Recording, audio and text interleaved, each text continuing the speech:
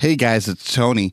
I'm here to talk to you about Awaken Conference. Now, Awaken is a young adult gathering in Charlotte, North Carolina from January 31st to February 2nd, 2020. And it's meant to help you recharge your spiritual life and connect with a community that you can grow your faith alongside. Now, this year's presenters include a killer lineup with Kaleb Eisele of Humans of Adventism, and of course, a friend of the podcast. He's been on a few episodes. Kim Cove, a licensed counselor, and Randy Ban, the creative producer at Nike World Headquarters. The keynotes will be brought by Ben Lundquist of the Rise and Lead podcast, a good friend of mine and an amazing speaker. Trust me, guys, you will not want to miss out. And Absurdity will be there. So me and Becker, you get to see us if you come out. Would love to come and talk to you. We absolutely think that this is something you're going to want to come and see. Speaking of, if you enter the code Absurdity at awakennc.com, that's Absurdity, ABSURDITY, at awakennc.com, you're going to get a 10% discount. We'd love to see you there. This is absolutely something that we support, and we think that Awaken is a part of the growing church movement that we want to see moving forward. Once again, if you enter code Absurdity at awakennc.com, you'll get a 10% discount off the initial price. Love to see you guys there. Today's episode of Absurdity is sponsored by The Haystack. The Haystack is a voice for young adults in the Seventh-day Adventist Church that produces articles, music reviews, videos, and more. To check them out, go to www.thehaystack.org. The Haystack, life, culture, theology. Hey everyone, welcome back to Absurdity. So today's going to be a little bit different of an episode, and I'm going to let you in on why. So, a couple weeks ago, maybe a month ago or so, actually, Tony was hosting Kaleb Eisele over at his house. You remember Kaleb Eisele is a friend of this podcast because he was on episode, I believe it was 25. We've referenced him heavily, and he is the founder of Humans of Adventism. So he's been on a recent tour. He recently was at Zeal 2019, the Adventist Revolution gathering in Indianapolis. And so I figured now would be a good time to go ahead and air the interview that Tony did with Kaleb, because they had some free time since they were at Tony's house already. So we got Tony the gear that he needed, and we made it happen. We also recorded a bonus interview of Kaleb that's going to be on Patreon this month. So if you haven't, go to patreon.com/absurditypodcast and create an account. And you can actually, if you do recurring donations of $5 or more per month, you will get bonus episodes from us. Anything else, any other tier lower than that gets just ad-free episodes of Absurdity. So just wanted to give you a heads up on that. But there is a bonus interview there that I think they did the same day, but I could be wrong. But I am looking forward for you to hear that interview. It's great. It's probably one of the more hopeful ones that we've had on this interview or on this podcast. And the reason being, I realized this recently, but Absurdity, because of the kind of the entire purpose of this podcast, to talk about the things in religion and in social justice and in culture that are absurd to us as hosts, and we think that shouldn't even be happening anymore. Yeah, we've kind of realized this has a negative tone to it sometimes. And so if you're wondering, do I like the church? Am I positive about the church? This is a good episode to hear that on. But also you can check out the Echo podcast or the Lead podcast. Both of those are ones that I host as well. And they tend to have a more positive spin on them, so to speak. But before I play that interview for you, I want to talk about something that is kind of close to my heart right now. I've talked about it a couple times on the podcast up to now. Actually, that's a lie. I've only talked about it once, 2 episodes ago, and it was on Ryan's Confession. And it's the fact that I've recently been struggling with the possibility that I might have ADHD. And since coming to that realization at the beginning of March and finally getting the courage to schedule an appointment with a psychiatrist this upcoming week to get tested, it's been a really interesting journey. And mental health is something that we've talked about a lot on this podcast. We've done 2 full episodes on it, and we talk about it a lot. And so I wanted to give you just kind of a sneak peek into what my head has been, what my headspace has looked like and kind of been like over the last, 3 weeks, because I think this is something that if I'm willing to share, maybe someone who's in a similar boat, regardless of what their experience is or has been, may be encouraged to take action or just may find some common ground. Misery loves company, after all. So a couple of years ago, and I think I have talked about this on the podcast before, but a couple of years ago, I wrestled with a possible diagnosis of testicular cancer. And my mom has battled cancer 3 times. She had already been through all 3 battles of it prior to this possible diagnosis. Turns out it was just a cyst, but it was a 2 or 3 week long wait until I could get that confirmed or not after visiting a urologist. And I remember during those 2 to 3 weeks, I was freaking out. I was panicking. I called my girlfriend at the time and I was like, hey, look, if you want to break up with me, if this diagnosis goes through, like, I totally understand. No one should be asked to have to deal with this alongside someone else. It is completely your choice if that's a journey that you want to have with me. And I would not have blamed her if she had broken up with me at that point or had decided to leave, but she didn't. And, but I remember being scared. I remember losing sleep over it. And it's funny because even though my family had been through that battle 3 times alongside my mom, now that it was me, the fear was real. And now that I'm dealing with a possible diagnosis this way, it's kind of the same thing. And I know ADHD is on, like, comparatively speaking or relatively speaking, it may not have the same kind of impact verbally that something like bipolar or borderline personality or schizophrenia or some of the more significant quote unquote disorders or illnesses. This is one of those things that for me, because of how it's impacted my life, it has actually been heavy. And I have a ton of experience with mental health, given that I have a family member who has dealt with a couple mental illnesses and disorders. But for me, I have talked about mental health a lot. I have talked about it and encouraged people to get help, to seek help, to admit when something is wrong. And it's crazy because I've talked about it and I don't think I've given it the proper weight it deserves as far as finally coming to the point where you admit that there might be a problem. So over the last 6 months, really over the last couple of years, I've noticed this, but over the last 6 months, it got amplified because over the last 2 years, I was sitting in meetings and I would notice that I couldn't sit still. And this wasn't really a big deal because I wasn't sitting in a lot of meetings. I wasn't sitting in an office space with a bunch of other people, and I didn't really interact with enough people on a regular basis that I noticed it a lot. So it was something easy for me to dismiss. But now that I work in an office job where I'm around people from 8 to 5:30 every day, where other people can sit still and I notice that I can't, it has become much more in the front of my mind. There were times years ago where students of mine would actually yell at me because they were so annoyed that I couldn't sit still or that I couldn't stop fidgeting with my keys or, whatever it was, whatever the action was. When I'm driving, and especially the longer the drive, the worse this gets, I tend to just bite my nails. And it's like I can't even stop myself. I think about it, and the second I take my mind off of it, I'm biting my nails again because it's I don't know, it's just something that my body does while I'm stuck sitting still for several hours on a road trip. So this was kind of the first key into the fact that something might be wrong with me. And I mentioned, hey, I might have something. I should probably go get tested. But I didn't really seriously acknowledge it until the beginning of this month, until the first week of March. And so I got to a point where I also started to realize that I was struggling to pay attention to people. And this is one of those moments where it's an epiphany moment where it kind of clicks in your head that there's so much happening. And I realized that for years, the entire time that I was a pastor, I would really have a hard time getting to know members. I would have a hard time getting to know guests and visitors. I would have a hard time even now talking with families who are visiting Southern and trying to see if that's the best place for them. Because it's not that I wasn't interested in what they had to say, but it was because I would struggle with paying attention to what they had to say. And no matter how hard I would try, my mind would wander. And it was almost like I would put so much effort into focusing that I wouldn't actually hear what they had to say.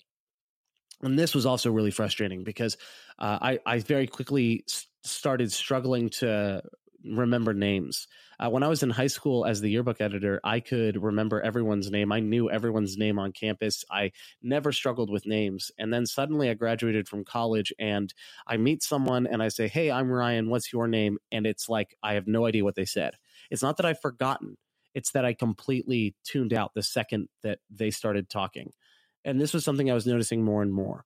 There are times where people will call my attention even now, and I'll say, yeah, what's up? And then I'll miss everything they had to say. And then I'll have to ask them to repeat part of it, or so I can get a clue and maybe formulate a response. Out of shame, I wouldn't be willing to admit that I missed all of it. So I would try to only have them, oh, what was that first part again? Oh, can you repeat that last thing just really quick? As if I only missed part of it, because I couldn't just admit that I missed all of it. I would always struggle with phone calls and FaceTiming people because I just struggled to be in a long conversation with someone. And when your entire job revolves around talking with people, this is really frustrating. And so what's happened over the last month, ever since I decided like this is a problem and I need to get help, everything has shifted in the way that I view myself. Because now I'm scared of every little behavior that I have. I found myself researching ADHD. I found myself researching the symptoms of it and the signs of it. And now I'm sitting here like wondering, is it confirmation bias? Am I looking for symptoms so that I can justify what I think I have? Or am I actually being sort of objective here and wondering, do these things actually line up? Because this has been incredibly disruptive for me. And man, it would be so much easier almost on my psyche or on my emotional health if I could blame this on something else. Because here's the biggest fear around going to the psychiatrist at the end of this month. The biggest fear for me is that they'll tell me that there's nothing wrong with me. Because then it means that every single thing that I've been struggling with and all these things that have been so disruptive, guess what? That's me. And there is no explanation for it other than that I can't listen to people. I have terrible impulse control. I have, if I want something, I have to have it now. And these are just the things that are wrong with me. And it's up to me to fix them. And I'm on my own. And that's really scary because there's part of me that would just love to blame this on something else.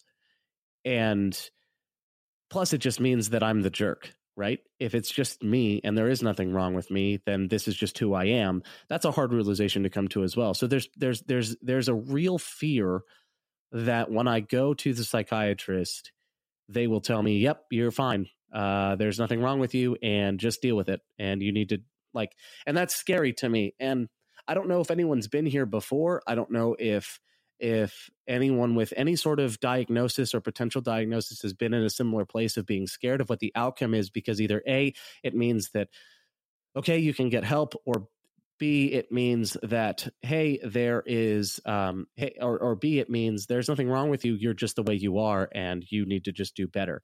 Right. And it's scary and it's frustrating because for me, and these are all thoughts that go through my head every single day.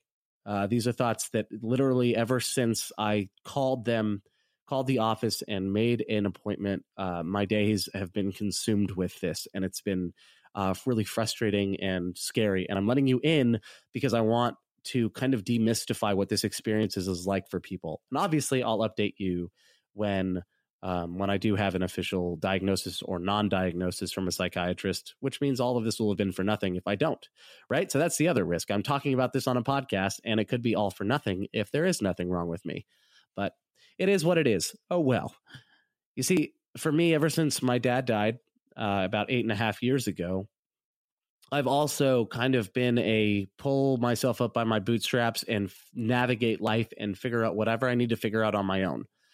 And I have prided myself on asking for help on things that, I don't necessarily know what to do on. But for the most part, I've figured out how to get things done. I figured out how to live my life. I've navigated buying an apartment, buying a car, figuring out health insurance, all that stuff. I figured it out on my own. And there weren't people to ask. And while I have found father figures in my life, for the most part, that's been a point of pride for me. It's been a point of pride for me to know a lot about a lot of different things because in a way, it's kind of like being like my dad. And I like being the person that people can come to and ask questions about a wide variety of things. And then I surprise them with the fact that, oh, turns out I know a little bit about that. And so for me to be in a position where I feel like I can't help myself makes me feel super weak and super frustrated and less of a man, I guess. And we've talked about masculinity on this podcast too. And it's one thing to talk about it, but it's another thing to actually sit in a position where you tend to rag on yourself and you're actually wrestling with some of this stuff yourself. And honestly, I don't know what the end of this journey looks like. I don't know what's next after Friday, March 29. That's when my appointment is.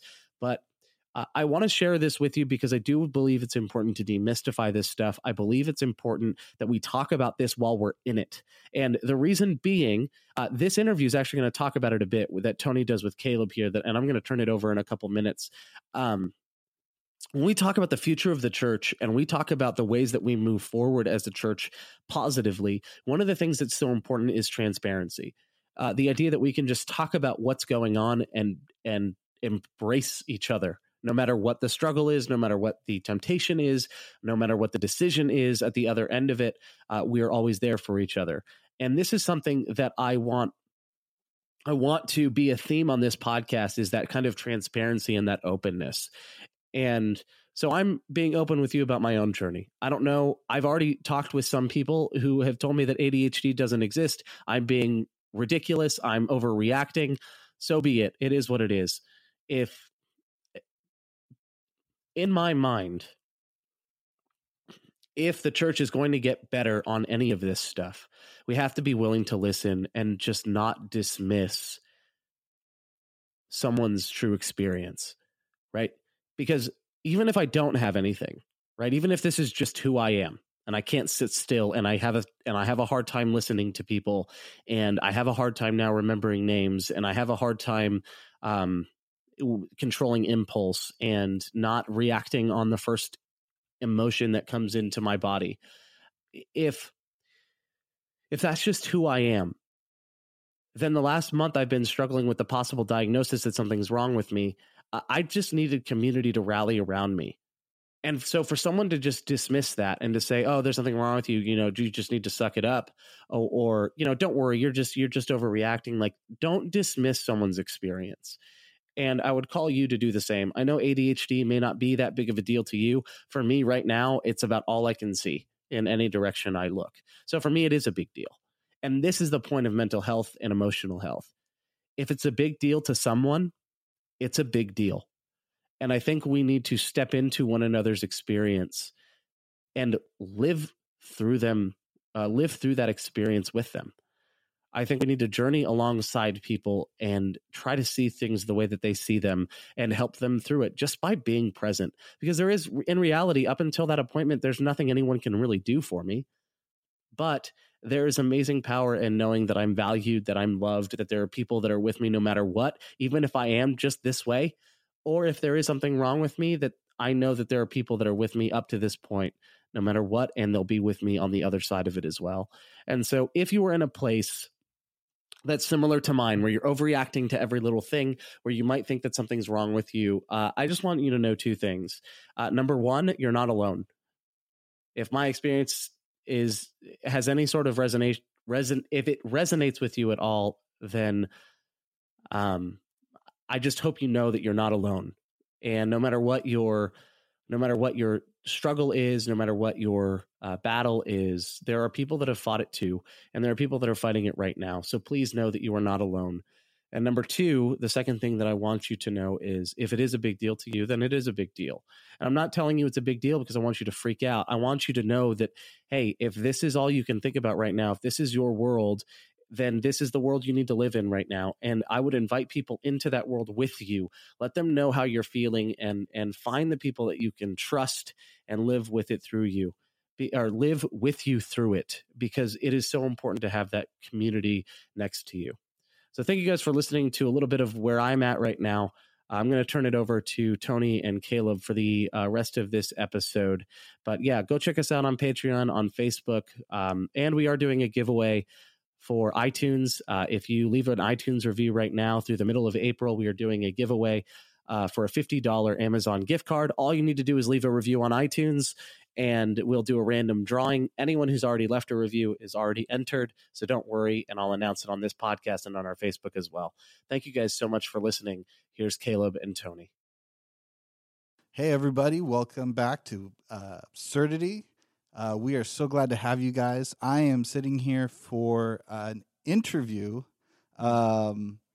I guess it's not really an interview. This is just a straight episode now. Yeah, there's microphones. Yeah, there's microphones and different things. But we are face to face, eye to eye right now. Yeah, 5 this is feet so away. cool. This is so great. A lot of times in modern life, you tend to meet people completely over the internet. Yes. And sometimes when you meet them, it's kind of like that never meet your heroes kind of a thing where you're like, oh man, like this person is not the way I'd picture them. But dude, Kaleb, actually getting to meet you in person has been awesome because you are absolutely like 100% what in my head I'm like, man, he seems like a guy that's really fun. He likes to laugh and like a bit of a nerd. And then I met you and I'm like, nerd. yes, Yeah. he is, which is great. So Kaleb, thanks for coming on, man. It's great to have you. It's good to be back.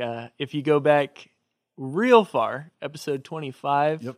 you will find early Humans of Adventism, Kaleb. Yep. I'm coming in with a little more confidence, a little more experience, and a weekend of meeting the people I've been interviewing for almost 2 years. Yeah. It's been crazy. When did you actually record that? Like what time of year? I think we recorded it probably in December. And it came out in February or something like that. Like a year and a quarter. Yeah, it was about 6 months in. Yeah. Is when we recorded it, I think. Yeah. Yeah. It's insane how quickly time goes. So Kaleb and I, we did an interview for our Patreon users, and we were just talking and we were getting together and we had so many good topics. I was like, we need to do another episode about this. And so what we're going to kind of talk about today is reasons why we can like look forward to the future. Yeah. Like why we can succeed as Christians, obviously as a base, but then also specifically as Adventists. That's our background. But why Christianity has hope forward, and why, especially as young Adventist adults, we can have hope. Because I think the tendency is a lot of times, we were talking about this a little bit last night, millennials tend to have like 1 foot almost out the door, kind of as a start. Mm-hmm.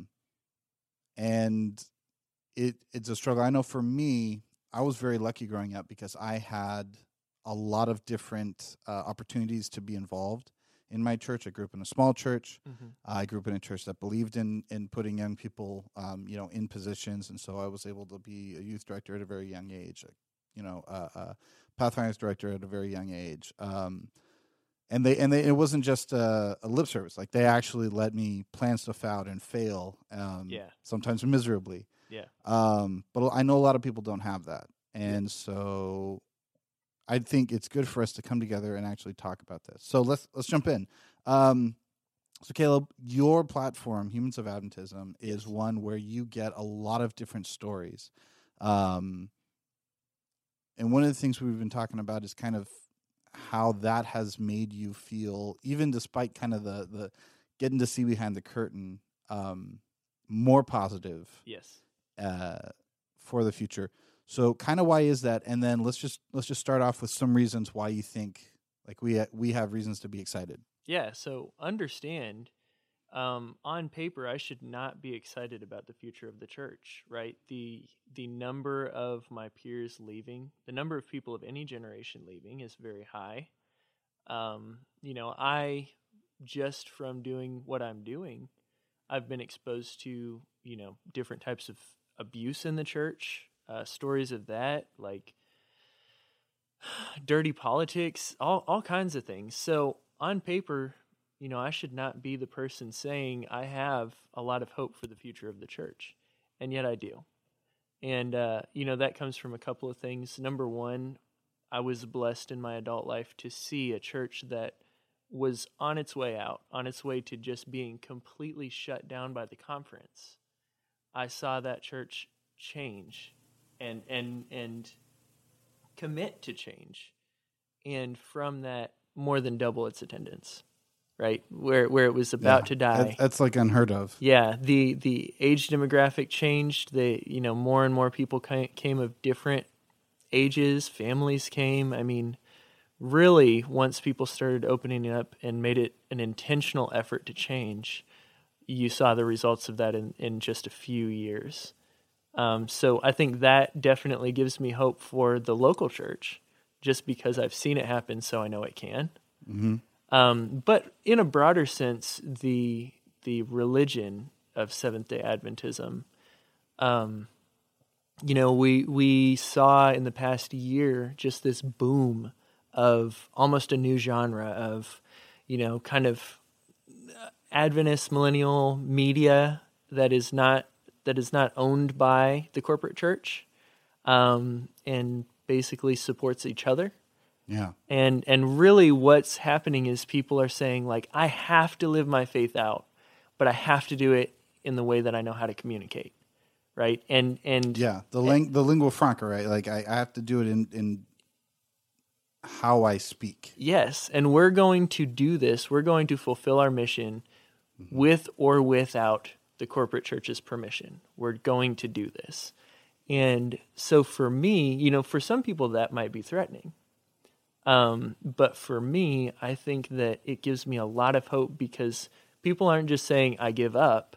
They're saying, no, I have a purpose. God has called me to do something, and I don't care if the institution, I don't care if my authority says I can or I can't. God's a higher authority than anybody, and I'm going to do it anyway.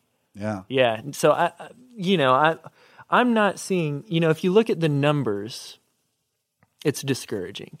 But if you look at the attitudes and the things that are happening right now, this is such an amazing time to live. Yeah. No, for sure. Absolutely. And the numbers can lie, because, one of the things I was always talking about anytime, I coach or do anything in a leadership position, I always say I'd rather have 20 dedicated people than 200 kind of halfway. Yeah. Because you can do more with the smaller group that really are dedicated. So you mentioned this church that was dying, that came back. What are some of the ways? What are some of the things that happened in order to make that change? Because that's a pretty radical shift. Yeah. I think I've told this story. I think it was on the Burn the Haystack podcast. Mm-hmm. Yeah. Basically, just for me personally, the church came to me. Right? They knew I was out. My parents started going to this church, and instead of coming and giving me a sales pitch or anything like that, the pastor would drive to where I was, meet with me, talk with me about the normal stuff in my life, and no strings attached, go home. Right? He did not say, because I bought you dinner, you should come to my church. He did not say, because I am kind to you, you should join my church. No strings attached.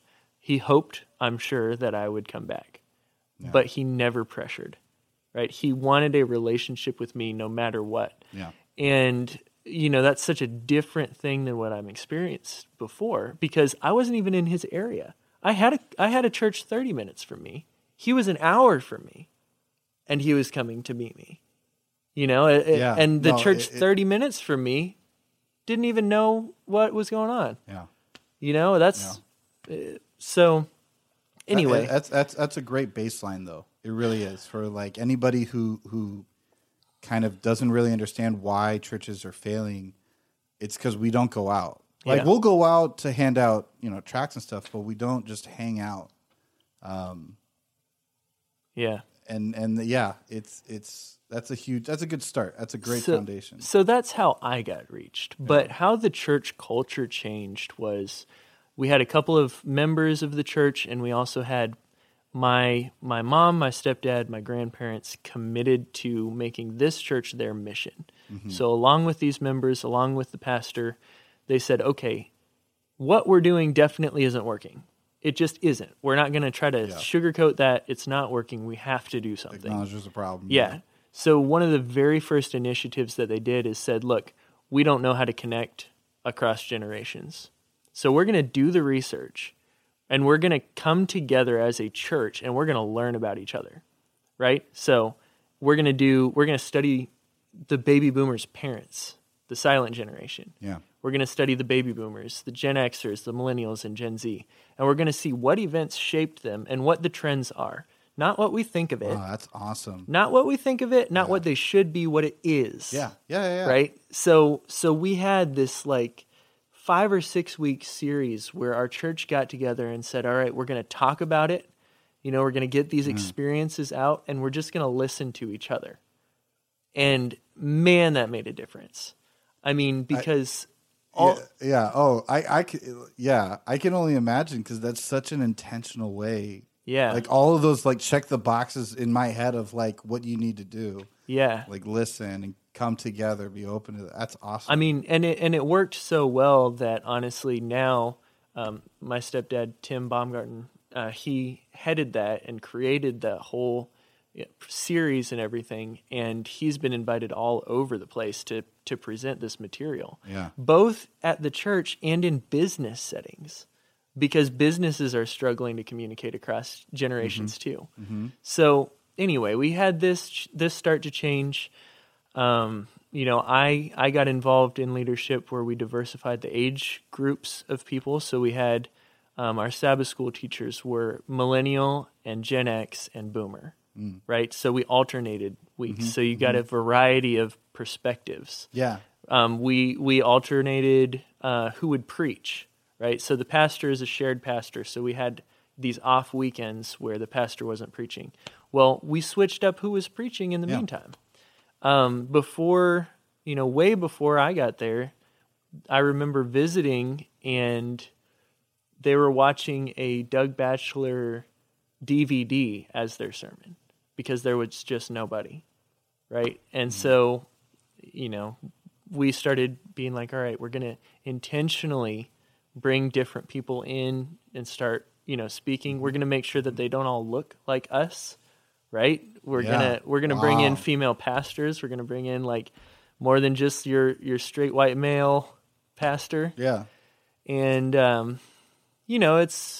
would say there's still plenty of progress to be made, but the changes started, and really you start to see a completely different attitude in people where they're a lot more willing to learn, they're a lot more open, and you can see people of different generations and things interacting where that ice had not been broken for so long. Yeah. No, for sure. It almost feels like that sometimes. You walk in and there's just like this invisible wall that you kind of don't even realize. And it's like both sides. Like it's not like one or the other. Both sides just walk in and there's just this gap. Mm-hmm. Man, that is awesome. What are some things that really excite you, being involved in Humans of Adventism, that you're seeing kind of as you journey along and you get all these different stories? Yeah, look, I especially this weekend, it was so awesome to see my peers excited about a faith-based something. Yeah. Right? They genuinely excited. Like, man, this is awesome. Like, I had people coming out of rooms where I didn't see them just to come up and tell me, like, we need this. Like, this is important. Like, thank you for what you're doing. I never met them. Yeah. Right? Like, that's how important this was to them. Yeah. Like, there were people I had never even interviewed that had just been, like, people in my mutual friends on Facebook that I was meeting because they recognized either me or my shirt. Something. Either way, that's a positive. Yeah, they saw it and they're like, "It's here," and they were excited. Man, I think that's one of the most like just genuinely rewarding parts of this is that people are not only willingly participating, but they want to be involved. They want this to succeed. And it's a real blessing. That's cool because that kind of excitement is usually reserved for like puppies and like Marvel movies, like Into the Spider-Verse is coming out and like that's the level of like, and to see that. No, for sure. What do you think? Well, okay. So one of the big things I think that I love, especially about Humans of Adventism, but also just kind of about what we're doing as a group is just we're finally talking to each other. Yes. I think that that's such a huge benefit. Isolation, especially when it comes to Christianity, tends to happen so much. And it's weird for me because church should be, in my mind anyway, like the one place where you can come and be your authentic self. Like you can't really unload and take off the mask and let your hair down at work. You're not supposed to. You have to have a professional environment. And you should. I'm not saying that, that's the next, big, push I'm doing. No. You really should have a professional environment. A lot of times in your home with your family, you can't let your hair down, especially depending on what your culture is. You have to either put up a tough front, or people just kind of poo-poo what you're feeling because they're like, oh, well, it's this person. But your church should be like the one place where you can come in and really be like, I am struggling, or man, this is so cool. This happened to me. Yeah. And it feels like that's the last place we want to do it. Like Absolutely. that's only the place we can come to, maybe with success. Yeah. But only success in a certain area. Yes. And I hate this because to me, I understand why it happens, because and we don't need to get into the history and politics of it. But at the same time, it's like, of all the places to not have to wear a mask. And then you have to qualify everything you do with, man, God has been so good to me. And I almost want to feel like by highlighting that, you're inferring that, you know what I mean? Like to me, God is always there. So when I say I loved this movie, to me, I'm not excluding God from life. Like it was like, I didn't really feel good, walking in and I saw a lot of people in line, or I don't know, whatever. Like I just walked out and I felt bad about it. And it's like, God's a part of all of that range of emotion. Yes. If I'm hungry or this, and so when you highlight him, you have to come in and everything is, oh, God gave me such success today, or God did all this stuff. It's like, okay, I love the fact that you are wanting to involve God in that, but sometimes I just wish people would come in and say, man, I had an awesome week. Yeah. Yep. And not need to, and just we assume that cool, and God was a part of that. Like we just assume that, and we can just be, and because it's I don't know, but to me it's just kind of that authenticity. Of we're being brand reps instead of actual family members. Yeah, and it feels, and it gives the feeling of I don't know, almost a formality to it, I guess. Yeah. That you it maybe you should, for some people who love high church, which is cool, all right, maybe that's a sense where you have to do that. But for me, even in small groups, even in really informal environments, the moment someone says that, it's almost like, oh, well, the stakes have been raised. And you can feel people clam up. Yeah, that just happened a couple weeks ago. I was at a gathering. The pastor had invited 30 young adults, and high school students. And, we were all together, and he asked, what was the highlight? What was one of the highlights of your life? Yeah. And that same thing happened where people are just like, man, for me, it was my friend's baby loved me one weekend. This baby, I gotta talk for a second, but go off. As soon as I came in the front door, my best friend's child, who is not even a year old, beamed at me. She was I was the best person in the world. And all weekend while I stayed there, she specifically looked to make eye contact with me, and every time would just smile so big. And it made me feel like the most important person in the world. Yeah. So for me, that's my highlight, right? And then a couple times later, it's just well, I've been facing hardship, and God knows, and God is leading me through, and God has been with me all year, and God, and it's man. Which, and it's not to knock what they're doing, but it almost feels like it's like a crutch. Yes. You know what I mean? That all of a sudden formalizes where that too, but then, oh, well, I didn't realize is it spiritual? It just it changes something. Yeah. And so to me, the reason why it's so awesome that we start talking to each other is because now we can start being vulnerable. And I think that's something, to me, when I look out, I'm like, that's where we can have so much success. Yeah. Because by definition, some of these older denominations and ones that are really steeped in so much history that they can't really change. Yeah. They're hampered by that. Yeah. You know, and now they build up their side, which is, hey, this has stood for thousands of years. You know, hey, you know, come stand on something that's solid, which is great, and it's good for them. But to me, I think the future of Christianity really lies in the ability to be completely transparent, and we're starting to see that. Yep. And that to me is something that I look out and I see. You know, the podcasts that have been popping up, Humans of Adventism. We're starting to get like a bunch of different media stuff coming out of the NAD through the Haystack in different avenues. And we're seeing things like the Adventist Revolution series with Mike Polite. We're starting to see things through even just Twitter, just like non-branded stuff, just kind of this free-flowing, hey, we need to address these social issues that are going on. Hey, you know, we haven't really addressed the racism at Anderson Southern. Like, let's deal with this so that we can kind of cleanse this burden that we might not even realize we've been carrying. Like this weight that we were born into. And it's just been so cool to see that for me, because it feels like now we can be humans, Adventist humans together. Yeah. Which is it's such a simple concept, though. Yeah. You would think that just being and knowing, like, I struggled, and I've been very open about this. I really struggled with depression when I first came up here a year and a half ago now, and it was really bad. Like I went to a really, really dark place very quickly too. It was just a really quick shift, and I was told by people, like, after I came out of it, and I mean, started recovering. Let me put it that way.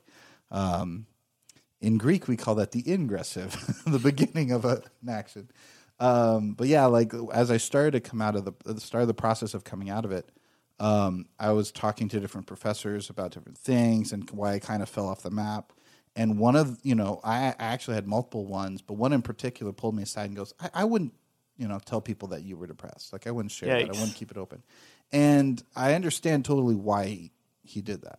Like, I'm not blaming him at all, but I was like, oh man, that's to me, I immediately was like, that's a culture shift. Yep. Like, you're wrong. And I almost wanted to say it to his face and be like, oh, I appreciate that, but no, you're wrong. Like, if I don't get a job because I'm open and vulnerable and transparent about that, then so be it. Yeah. That's not something I want to be in. Yep. And it's amazed me coming out of that how many people have come up to me and talked to me about how my opening up about that in class, or just being able to talk about it freely and say I'm not over it fully. I'm still struggling with it. How much that helped them and connect with them, because they're like, yeah, I didn't realize this, and I'm like, yeah, we got a free counseling center here. Like, go in. Like, I've been going. It's great. And they come later and say, like, thank you so much for sharing. And it's not like I didn't save puppies from a river. You know what I mean? Like, I didn't do anything other than talk about my own journey. Yeah. But it amazes me how much connection comes from that. Yeah. Just within our own circle. Yep. Forget outside. Yep.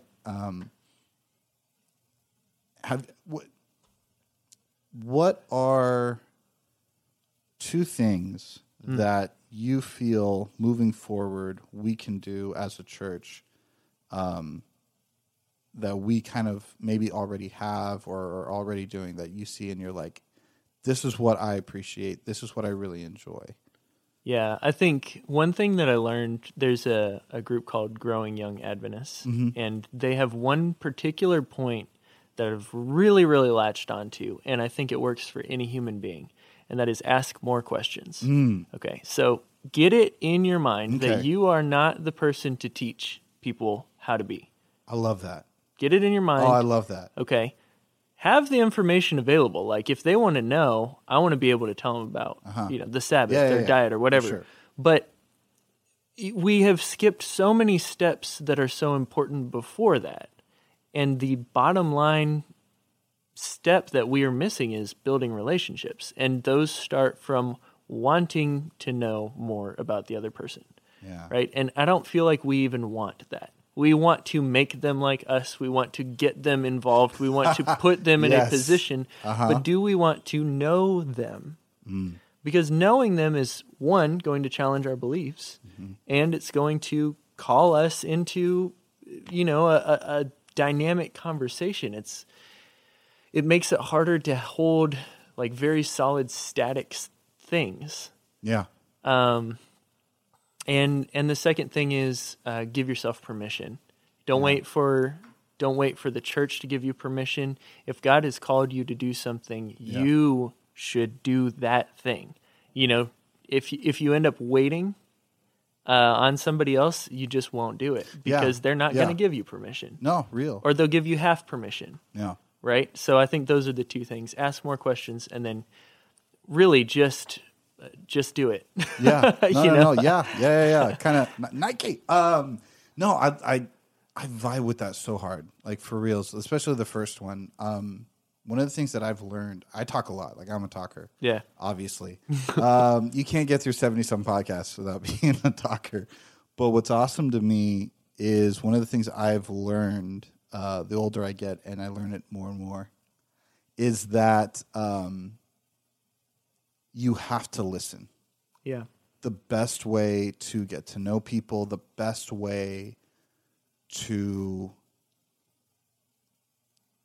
start any kind of relationship is by listening. Yeah. Asking questions and listening. Yep. It's remarkable to me how much you can learn by not thinking about responding. Yeah, definitely. And not pressuring yourself to have an answer. Yeah.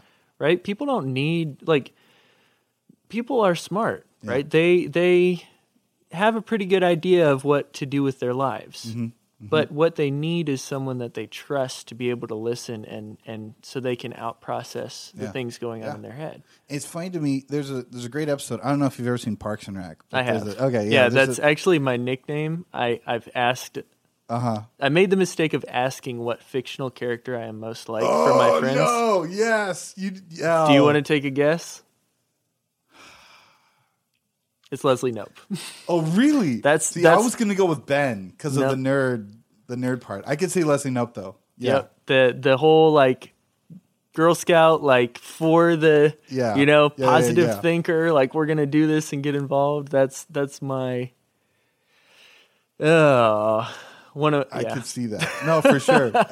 So there's a great scene where Anne and Rob Lowe's character is escaping me now. I know who you're talking about. Boss. Anyway, so they have a baby together, and he's always this super positive person. Mm-hmm. And so anytime she's like, "Oh man, my feet hurt," he's like, "I have Dr. Schultz," and he has all the research for all the things that she could need, and she's just getting frustrated. And he's like, "I don't understand."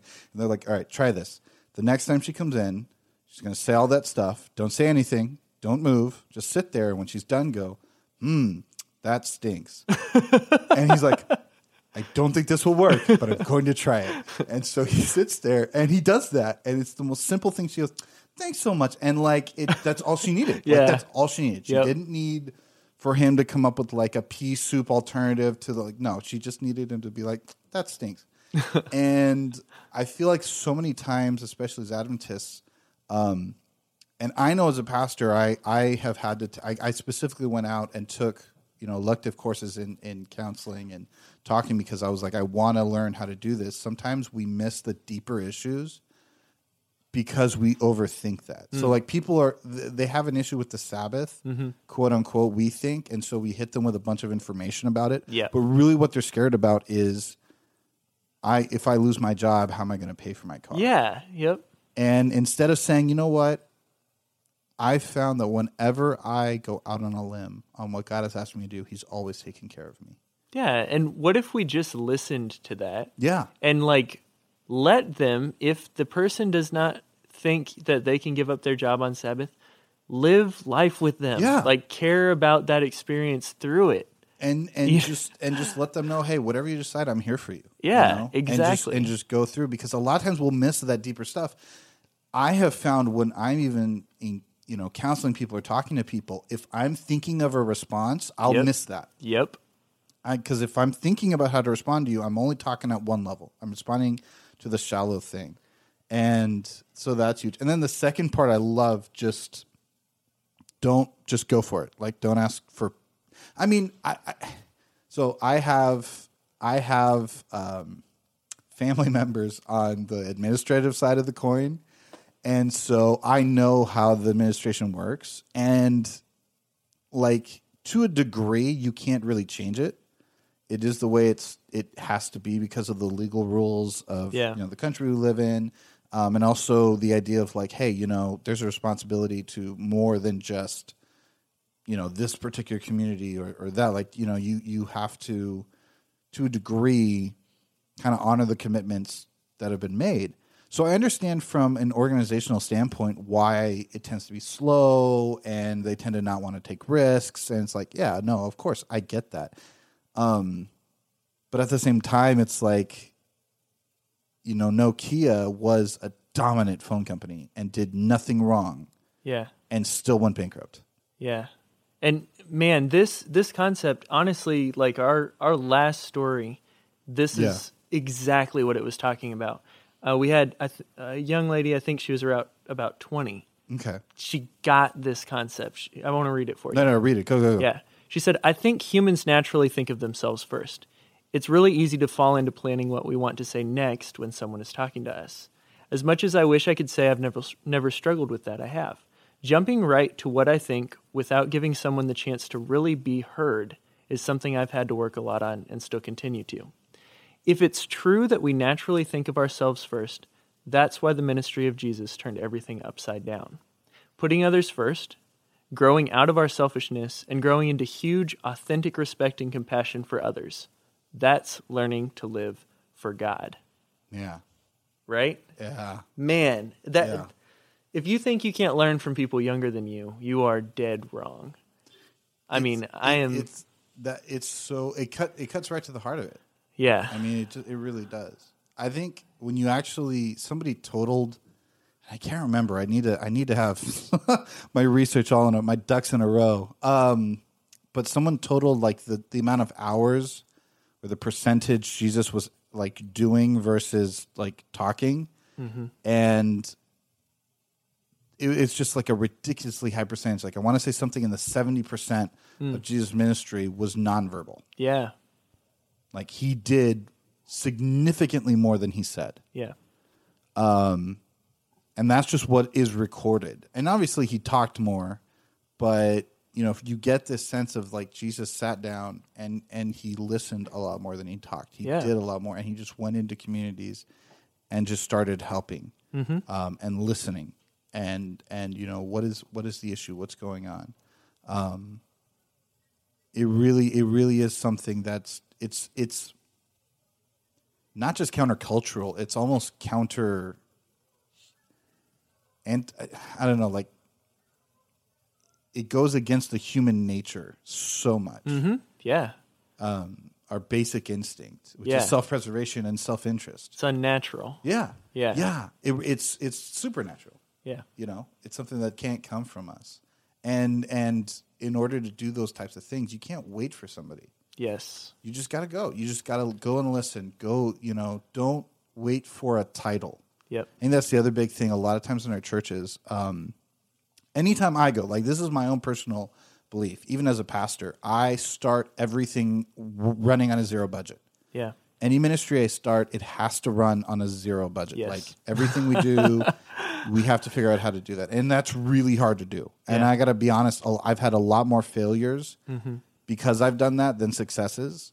But I've found that the moment you try to, and it sounds horrible, the moment you rely on a system or something to give you money is the moment that you handcuff yourself. Yeah.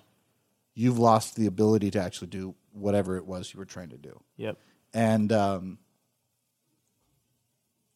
it just, so I've had a couple friends that we started ministries together, and one of them was just this amazing thing that I still think could come out. And anyway, but it was basically reliant on a set amount of money, and they did budgets, and there was a whole thing. Like it was very professionally done. And then for reasons that were beyond our control and even beyond the person we were talking to's control, the money never arrived. And this incredible ministry that had such potential, just it died. And looking back on that, I remember thinking, if we just done it, it would have been fine. Yeah. Which sounds ridiculous, but it's like, sometimes you just need to go. Yeah. And the same thing, like the last church I was at in Conroe. Now, I was very lucky that they were very open to me kind of creating these roles. But I told, my youth young adults, like, let's not wait for a position to do stuff. Like, just go. Like, what do you want to do? Yeah. And so we ended up starting a service project every third Sabbath. Because of that, every third Sabbath they would go, get out, and we're just going to do it. Don't wait for permission. Obviously, legally, like, it was something we would announce, like, hey, we're doing this thing. But it wasn't like we sat there and you had focus. We're just like, we're just going to go fill this hole. We're just going to go, find some place where we can serve and do it. Because if you wait for bureaucracy, as cliche as that sounds, you're going to get stuck in red tape. Yeah. Like, you're going to constantly be waiting for the next, can we do this, and can we do this, and can we do this? I think even as a podcast, that's kind of one of the things that we've, really been looking at. Is like, all right, do we want to, where do we, especially, back, maybe 50 episodes ago, we were looking like, all right, well, where do we want to take this? What do we want to do? If we do we want to, try to go for sponsorship or different things like that? And ultimately, we just got to the point where it's like, let's just keep making material. Yeah. Let's just keep making episodes and not worry about it, because you can get really stuck. So why do you think perhaps we have had such a struggle as a generation, kind of having the success that we have? Like, all these things that are set up for us to be able to do so well. What is one of the struggles, or some of the struggles that you see for us that kind of keep us from getting to the point where we can really get out there? I guess define more clearly get out there. All right, so we were talking about like numbers, right? Yeah. What are some of the things that you see that have caused us to maybe not be able to retain or grow as much, in the sense that, like, the previous generations, especially even in Christianity, they had these huge meetings, had this huge stuff. Yeah. We don't really have that anymore. What are maybe some things that we can like cut off so that we can just that is kind of holding us back? Sure. Yeah. I think the question that we have to start asking ourselves is, in the past, there was a moral and societal obligation to go to church. Okay. And that is quickly falling away. So the question becomes not why are young people leaving, but why would they be here? Right? That's what we have to be asking. Yeah. Is not like, because once you take obligation out, once people no longer feel morally pressured to attend, that's a lot of the reason why people go to church. Yeah. Right? Yeah. That's really built into our society. People attend church not because, plenty of people attend church because they think it's what God wants them to do. Mm-hmm. But plenty of people attend more because of what people will think if they don't, or, that's what their group of peers... This is what we do on Sunday morning or Saturday morning. Yeah. It's a cultural action. And once you hit millennials and younger, and I don't want to just say our generation. Really, there are people of every generation thinking this way. Why would I go there? Right? Yeah. And really, this was the struggle that led me out of church in the beginning, is why would I go there? Because do I feel closer to God when I go to church? Mm-hmm. Yes or no? At the time, no. Yeah. Right? Like, I feel closer to God when I'm actually stopping on the side of the road helping somebody.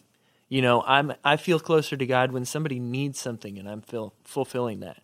Like, I feel close to God when I'm acting like Jesus. Yeah. Right? Not when I'm singing hymns, not when I'm gathered for a program, But when I'm doing what Jesus did, Yeah. right? When I'm helping heal, when I'm helping defend, that's when I feel close to God. Absolutely. Right? Yeah. And so if your church is not where people feel close to God, if it's not where they find genuine community, you were talking about transparency. If you can't be transparent at church, you will not find community at church, right? Because community takes some vulnerability and trust between people. So if you don't find God and you don't find community, what are you doing? Why go? Yeah, why do you exist? So what we have to think is, okay, if we want people to care about this, it has to be a place where something is happening that people care about, right? Like that speaks to something deeper, this kind of desire for the God of love in our lives, and that it's hard to reconcile that with programs, right? And I know that you can do it. I know that there is a way to work it out, but I just feel like that's not the priority in our minds. It's how to sustain the programs. It's how to keep doing the same thing and still trick people into coming back into it. Yeah. Right? It amazes me. We had like 3 or 4 positions we were trying to fill at the church I was at. And I just kind of, all of a sudden it just hit me at one point. I'm like, dude, are they doing anything? Like, why are we trying to fill this position? Nobody's like there. Like it's just like we have this just because we're supposed to have this. Yeah. And I don't want to, call anyone out in those positions or whatever, but it was like, for me personally, it was the college. Like that was one of the ones, is we had a collegiate ministries because that's an age bracket. And I'm like, yeah, but this isn't a college town. Yeah. Like we have a lot of kids college aged. They're not here. They're at the where the colleges are. Yeah. So we didn't need that position. And I said, just move it in with young adults. And just when they come in, maybe have a special, during the summer or whatever. But like, you don't need that position. And it just goes back to that idea of, you're just sustaining this program because this is what you're supposed to do. Yeah. You're supposed to have a men's ministry director or a religious liberty director. Like you're supposed to have that role. Even if you maybe don't even have, like, nobody in your, area really cares about religious liberty, or it's not really that necessary. I mean, like in Berrien Springs, I feel like we don't really, every church here doesn't need one. Yeah. Because like they don't even deliver mail on the Sabbath. I probably will take some criticism for this, but I would even go so far as to say our attachment to the sermon format. Yeah. Right? Yeah, the setup that we have in most Adventist churches, even if we don't, I'm not necessarily saying that we need to get rid of it, but we need to be willing to get rid of it. Yeah. You know what I'm saying? Lay it on the table. If God wants us to do things differently, we should be willing. And I feel like we've actually drawn the line where we're like, no, God, we're keeping this. Yeah. What's interesting to me is scientifically the best place for the sermon is actually at the beginning of the service. Maybe have like an intro and maybe some music, but that's actually the best place for it, even before Sabbath school. Yeah. Because they were doing some research and looking at it, and they said, the majority of sermons go unremembered. Like people walk away and what they're thinking about is food. Like their minds are in different places because it's the last thing that they heard. They had no reinforcement of the message. Yeah. But when you start with a sermon and a shorter one, not a longer one, and then you reinforce that message with the various parts after that, or don't even have it and just have like, this is what this week is going to be about, and then have things that reinforce, the message actually gets picked up way more. But to actually say, hey, we should start with this. Yeah. Like I can just already picture some people that just the wheels are going off in their heads and they're like, I don't know. What? Or imagine if you said church needs to start at 4 p.m. Yeah. Right? Yeah. That would be a huge deal. Why? Why though? Yeah. Because we've made a holy thing out of a cultural preference, right? And if you look at the decision makers, you look at people who would rather get up early and go to church, right? And yet, the people they're trying to reach may very well rather have it in the afternoon. Does it matter to God whether we have church at 11 a.m. or 4 p.m.? No, it does not. Yeah, it does not. That perfectly works into what I was going to say. Like the biggest thing that I see that struggles with us is or that is holding us back is that we have been born into the concept that church is about us. Yeah.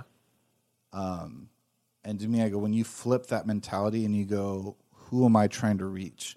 Yes, I want to come here to be filled and to have, spiritual food and all that, and to worship God. All those are positive things, but the person that I actually want to make this attractive to is not me or the people who look and think like me, but the person who is outside. Mm-hmm. And you don't even necessarily need to change style. Like you can still have hymns. Mm-hmm. Like you can still do high church with that. But when you do it, the order you do it, the length of certain things. One of the things I always say is like when there's a theological message in having your greeters behind the door or even at the door because you still need to come to us before we will greet you. Yes. And I love that I'm starting to see a trend in churches of having greeters actually go out into the parking lot. And I understand sometimes you just can't. Like some places, like it's not feasible. And I think people get that. Yeah. But like most churches have their own parking lot. Yeah. But we'll wait back here. Yep. You still need to come out. And that's really on a bigger scale what we're doing. I mean, as a church, it's always organized to lure someone to what we're doing, to pull them toward what we're doing. And what we need to be doing is taking God's love to them. Yeah. Right? And that's what reached me. Yeah. That little church in the country, an hour away, brought church to me. It's like, if you're not here, we'll come there. We'll come out there. Yeah, it's so powerful and it's so out of the ordinary. It was so out of the ordinary that this was the first time in my life that I had felt that way, where I was like, I can't believe you did that. Yeah. Like, what? Yeah. What is this? Yeah. Like, that's not what church does. Like, that's not what pastors do. And it's funny because it's so biblical. Yeah. Like, if you think about in Jesus' time, that was Jerusalem. You went to Jerusalem to get knowledge and God. Mm-hmm. Like, that's where you went to get God. Yeah, you had your local synagogues, but really, you went to Jerusalem. And Jesus was like, all right, I'll go to Samaria. Like, I don't care. Yeah. Like, we don't talk about this because it's not really mentioned, but, like, he spent a significant portion of time in Syria and Phoenicia, and we don't really know what he did up there. Yeah. And because it's not really recorded, and it's like, Jesus was like, I don't even need to, like, I'll go up there. Like, I don't care. Yeah. John 4 is a great example of that, right? Like, he meets at night because the dude can't meet him in the daytime because he's embarrassed and afraid. And so Jesus is like, I'll meet you at night, whatever. Mm-hmm. I mean, I'll call you out on it, but I'll meet you at night if that's where you need to go. And then he goes in the middle of nowhere because there's a woman who needs him there. And it's just that idea of, I'm willing to go where you are. Yes. Yep. You don't need to come out to me. I'm already running out to meet you. We should be the dad. I think that's to a degree. We are okay. So we should be the dad in the story of the prodigal son. I mean, to a degree, the prodigal son was coming back, but at the same time, the dad ran out to meet him. Mm-hmm. The moment that he viewed, as interested, he ran out. Yeah, and I go, that is so countercultural to what church has kind of become. Mm-hmm. That idea of like, well, we can't have this because what would people think? Or, we just don't do that, or that's not what we're used to, or that's not how we've always done it. And it's like, well, if it's just about us, then sure, yeah, do something that's comfortable. But if it's not, I think, we should never have sermons that only talk about Adventist things. Yeah. Like, you should never have a sermon on the I just never, don't ever say never and always. You really shouldn't have a sermon on the three angels message or like a really deep study of the sanctuary. Like, that should be reserved for special seminars and different things like that, maybe evangelistic series, whatever. Like, to me, in my head, a sermon should always be Christological. Mm-hmm. Like, it should always be just gospel-centered. Mm-hmm. This is what Jesus is willing to do for you. This is what Jesus is willing to do for you. Like, it shouldn't be an in-depth Bible study. Yeah. Because it shouldn't be about us. But I see, and to me, I think that's the future generation. Flipping it on its side, where I see if we were to, cut those off, start, doing things without permission, asking questions, making church not about us, I see so much potential. Like there's such a huge gap where people are willing to meet there. Like I would love if the Seventh-day Adventist Church became the one that was known for reaching the LGBTQ plus community. Yeah. Because we just go in and we go, hey, health message. Like it's gospel centric. It's we're not interested in bringing all this other stuff. We just want to, hey, how can we lower your blood pressure, right? Like how can we help in a practical way? I would love it if we became like the ones that just started jumping into big cities and university towns. You know what I mean? Mm-hmm. Like how many churches are there specifically to reach university students? Mm-hmm. Adventist wise, you know, we don't have a whole lot. We have churches in those towns, but not to specifically reach universities. I think that to me is what I look at, and I'm like, man, I see so much potential. It's awesome.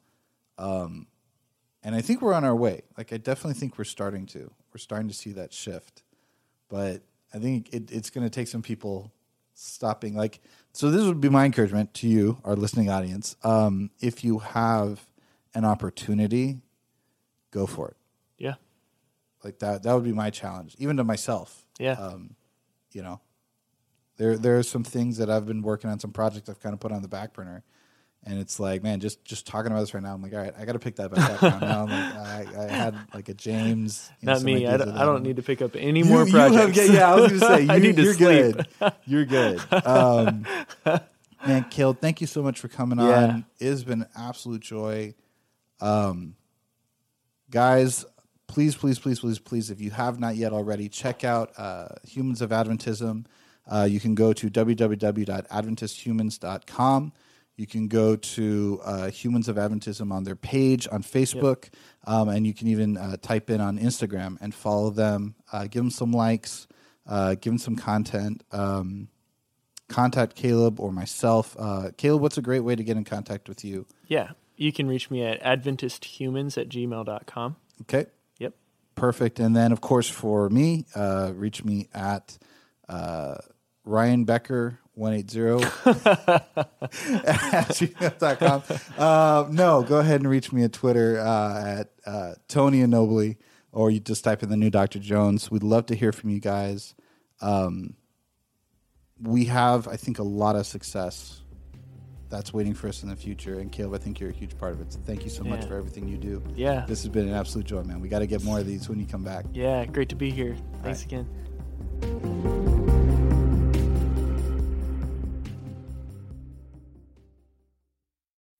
Today's episode of Absurdity is sponsored by The Haystack.